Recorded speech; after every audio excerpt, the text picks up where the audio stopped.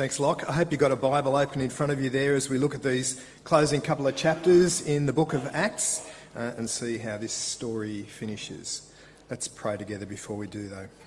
Father, thank you that your word is given to us clearly, that we're able to understand it, that we can learn from it, that we can be shaped more and more each day by your word so that we become more and more like your Son Jesus, and it's in his name that we pray.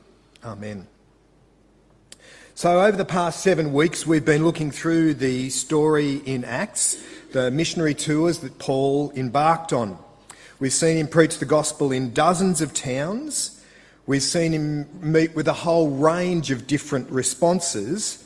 There are people trying to kill him. He's been thrown into jail. He's been stoned. He's been beaten. He's been run out of more than one town. And all of that for the sake of this message about Jesus. But today, the tension in the story kind of reaches its peak. We see him face perhaps his greatest danger. When I lived up on the north coast, there were a bunch of young guys in our church who decided to go out deep sea fishing. They went out in a boat that looked like this. In fact, it could have even been this boat that they went out in. They asked me if I was interested in going, and I chose not to go, partly because of my absolute loathing of fishing, but I wasn't sure whether or not I'd actually be seasick, so I was a bit apprehensive about going. None of the guys had done it before, and it wasn't until they got right out to sea, right out to the deep sea, that they realised that they did suffer from sickness, seasickness. Not the best time to find out that, is it? Because you're there for 8 hours. You've paid your money. The boat's not going back until later in the afternoon. A couple of them were heard to be making noises that were described as noises that humans shouldn't be able to make. Anyway, I'm still very glad that I never went out on that boat. But I mention this because part of the account today has got to do with the boat that Paul finds himself on. Sea travel back in those days was a relatively cheap way to get around and incredibly dangerous. I feel a bit queasy just reading through Acts chapter 27, so I think my decision not to go out deep sea fishing was a good one. If you can remember back to last week, we saw Paul 3 appearances before 3 different leaders, 2 of the Roman governors, Felix and Festus, and then before the Jewish king, King Agrippa. But because Paul was a Roman citizen, he could make an appeal directly to Caesar, and that is what he's done. And these final 2 chapters deal with that imprisonment in Rome, waiting to go before Caesar. They boarded a ship in Caesarea where Paul had been a prisoner, and the ship would have looked probably something like this. We're not exactly sure, but probably a little closer to this one. You can see the guy standing on the back of the boat there, so that gives you some idea of the size of this particular ship. The trip that they're about to undertake is about 3,500 kilometres. 3,500 kilometres across the Mediterranean Sea. Luke has joined up with them, so he actually gives us a first-hand account of what happens on the boat. It all starts well, but this wasn't the right time of the year to be travelling on the Mediterranean. The weather conditions and the winds were not right. They hugged the coast, as you can see in the first part of the trip, stayed within eye shot of where the coast was to try and stay safe. And they made it to the island of Crete, where they decided to spend the winter. But before they reached their first safe port, there was a fierce storm. As I said, ships back in those days weren't particularly sophisticated. There was no navigational gear, no compasses, and if you couldn't see the sun or the stars, well, you were in serious trouble because you had no idea of what direction you're heading. And worst of all, the sailors had very little control over the boat in a big storm. All they could do was drop the sails, drop the anchors, and just hope for the best. Just to give you some idea of how dangerous it would have been on these boats, look at what Luke said they had to do when the storm came. If you've got a Bible, chapter 27 and starting at verse 16. As we passed to the lee of the small island called Cauda, we were hardly able to make the lifeboat secure. When the men had hoisted it aboard, they passed ropes under the ship itself to hold it together. They are putting ropes around the bottom of the boat and tying them together to try and hold the boat together. That doesn't fill you with a whole lot of confidence, does it? And then, look at what Luke tells us. Verse number 18, we took such a violent battering from the storm that the next day they began to throw the cargo overboard. On the third day, they threw the ship's tackle overboard. The stuff that you use to actually make the boat move, they're throwing that over the side with their own hands. And then in verse 20 he says, when neither sun nor stars appeared for many days and the storm continued raging, we finally gave up all hope of being saved. But we see how little control they had when you look at verse 27. On the 14th night, we were still being driven across the Adriatic when about midnight, the sailors sensed that they were approaching land. Fearing that they would be dashed against the rocks, they dropped 4 anchors from the stern and prayed for daylight. Drop anchors and pray for daylight. And right there is why I have no interest in going deep sea fishing. The storm lasted for 14 days. 14 days and nights of drifting, and they're not even sure which direction they're drifting in. But through it all, Paul tells them that everyone's going to be okay. No lives are going to be lost. God had told Paul, and Paul had passed that on to the other people on the boat.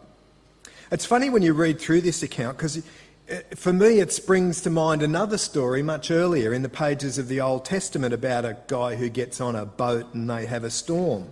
There's some pretty strong parallels between Paul and Jonah.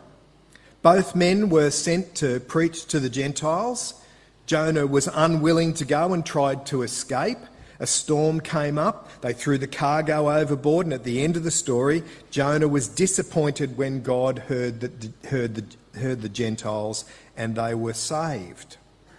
Paul's almost the opposite of Jonah in a lot of ways, isn't he? He's the one who wants to go and preach to the Gentiles.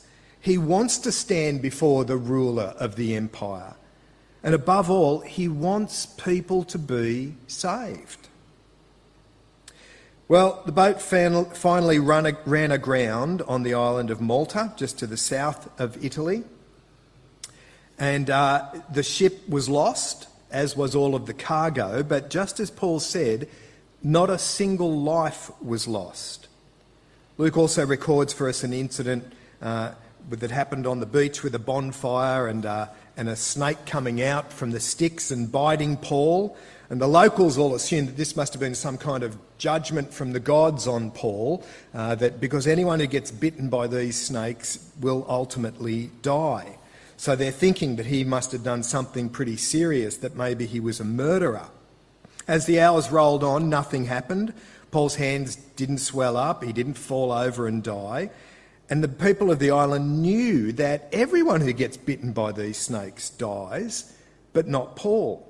So now, rather than thinking that this is God's judgment on him and that he's some kind of evil person, they start thinking that Paul might in fact be a god because he's now he's still alive after this snake bite. Just shows you how fickle people can be, doesn't it? I mean, one minute they're thinking he's got to have done something really bad, he must be a terrible person, or perhaps he's God. One of those two options is available to them. Well, their speculation was wrong. They spent the next 3 months on the island of Malta, Luke tells us. And when the seasons changed and when the winds were right, they boarded another ship and got to Italy, just a short trip from there on foot to go up to Rome. But people had heard that Paul was on his way to Rome, so they actually went down to greet him. And we're told that they travelled around about 50 kilometres to get down to where Paul was. I'm sure that Paul was excited to be making his way to Rome. Paul's plan was go to Rome, the capital of the empire, and in a sense the capital of the world. When they arrived in Rome, Paul was placed under house arrest. In fact, we're told that he actually rented a house and that he would have had a guard there with him, but he was also able to have guests come over and listen to what he had to say. Paul's usual practice on arriving in a town was to go to a synagogue and preach there about what Jesus had done. Well, that's obviously not going to happen if he's under house arrest. So instead, he invites all of the Jewish leaders to come to him so that he can talk to them about what it is that's happened with the life and the death and the resurrection of Jesus. Turns out they hadn't heard of Paul, hadn't heard about the trouble that he seems to have caused wherever he went, and they listened eagerly to what Paul had to say. And Paul met exactly the same response with these people that he seems to have everywhere. Some people believe, some people want to hear more, some people are not convinced. Luke says that Paul spent 2 years in Rome preaching the gospel. And then we have this very abrupt end to the book of Acts. If you've got your Bible open there, turn to the very closing verses. Now, I don't know about you, but I have a lot of questions at this point in the book of Acts. What's going to happen to Paul? Does he get to stand before Caesar? What's the result of his trial? Does he die in Rome or does he get released? Does he go and preach the gospel elsewhere? Does he make it to Spain, which was what his hope was? Well, the answer is we don't know. But I think that might actually be intentional. We don't know what happened to Paul because in the end, this is not about Paul. This is about Jesus. And it's about the good news of Jesus spreading throughout the world. And the place that the book closes is actually pretty significant. In the very opening of the book of Acts, Jesus sets the agenda for the disciples. He says, "But you will receive power when the Holy Spirit comes on you, and you will be my witnesses in Jerusalem and in all Judea and Samaria and to the ends of the earth." Jesus says that his disciples will have the task of taking the gospel to the entire world. Paul is now preaching the gospel in Rome. And do you see what Luke gives us as the final verse in the book of Acts? Verse 31, chapter 28. "Boldly and without hindrance he preached the kingdom of God and taught about the Lord Jesus Christ." The book of Acts opens in that first chapter with a group of men worried about what their future will be now that Jesus has gone. And it closes with Paul in Rome, boldly and without hindrance, proclaiming Jesus and hoping that he'll get the chance to stand before Caesar and tell him about Jesus as well. Now that may be the end of the book of Acts, but it's not the end of the story. And I think Luke is well aware of that. The gospel will continue to go out. Do you know how I know that? Because there's a bunch of people sitting in a building here in Balmain who've come to have their trust in Jesus. 16,000 kilometres away from Rome, we are. And the gospel is continuing to go out to the world. Here's an interesting little graph. It's a little bit dated. There's 2 columns. This is where Christianity is growing most rapidly in the world today. Places like Nepal, China, Saudi Arabia, Qatar. That first column shows you how many Christians there were or how many Christians there were understood to be in those countries in 1970, and the second column shows what it's like in 2016. People are putting their trust in Jesus, and in some unlikely places, places that you might not expect to see people responding. And the followers of Jesus, including us, are continuing to do what Jesus called on his disciples to do. To bear witness to Jesus. To continue to make the message about Jesus clear so that people can hear it and understand it. And these are great words to read at the end of the book, aren't they? It's almost as if Luke's wanting to say to the readers, over to you now. This is your responsibility. That you should, with boldness and without hindrance, you should be preaching the good news about the kingdom of God and about his Son, Jesus. Amen. And Leslie's going to pray for us.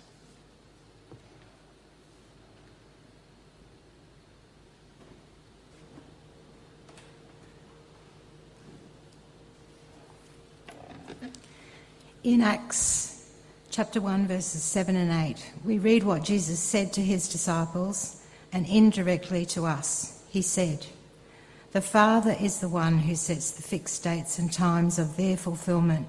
You are not permitted to know the timing of all that he has prepared by his own authority.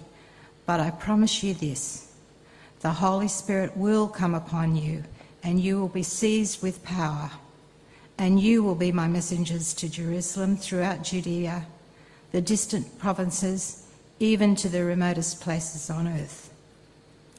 We thank you that you are a God of truth, justice, mercy, and of great power. May we walk with you, never denying the power of your Spirit within us to be your messengers wherever we are. Amen.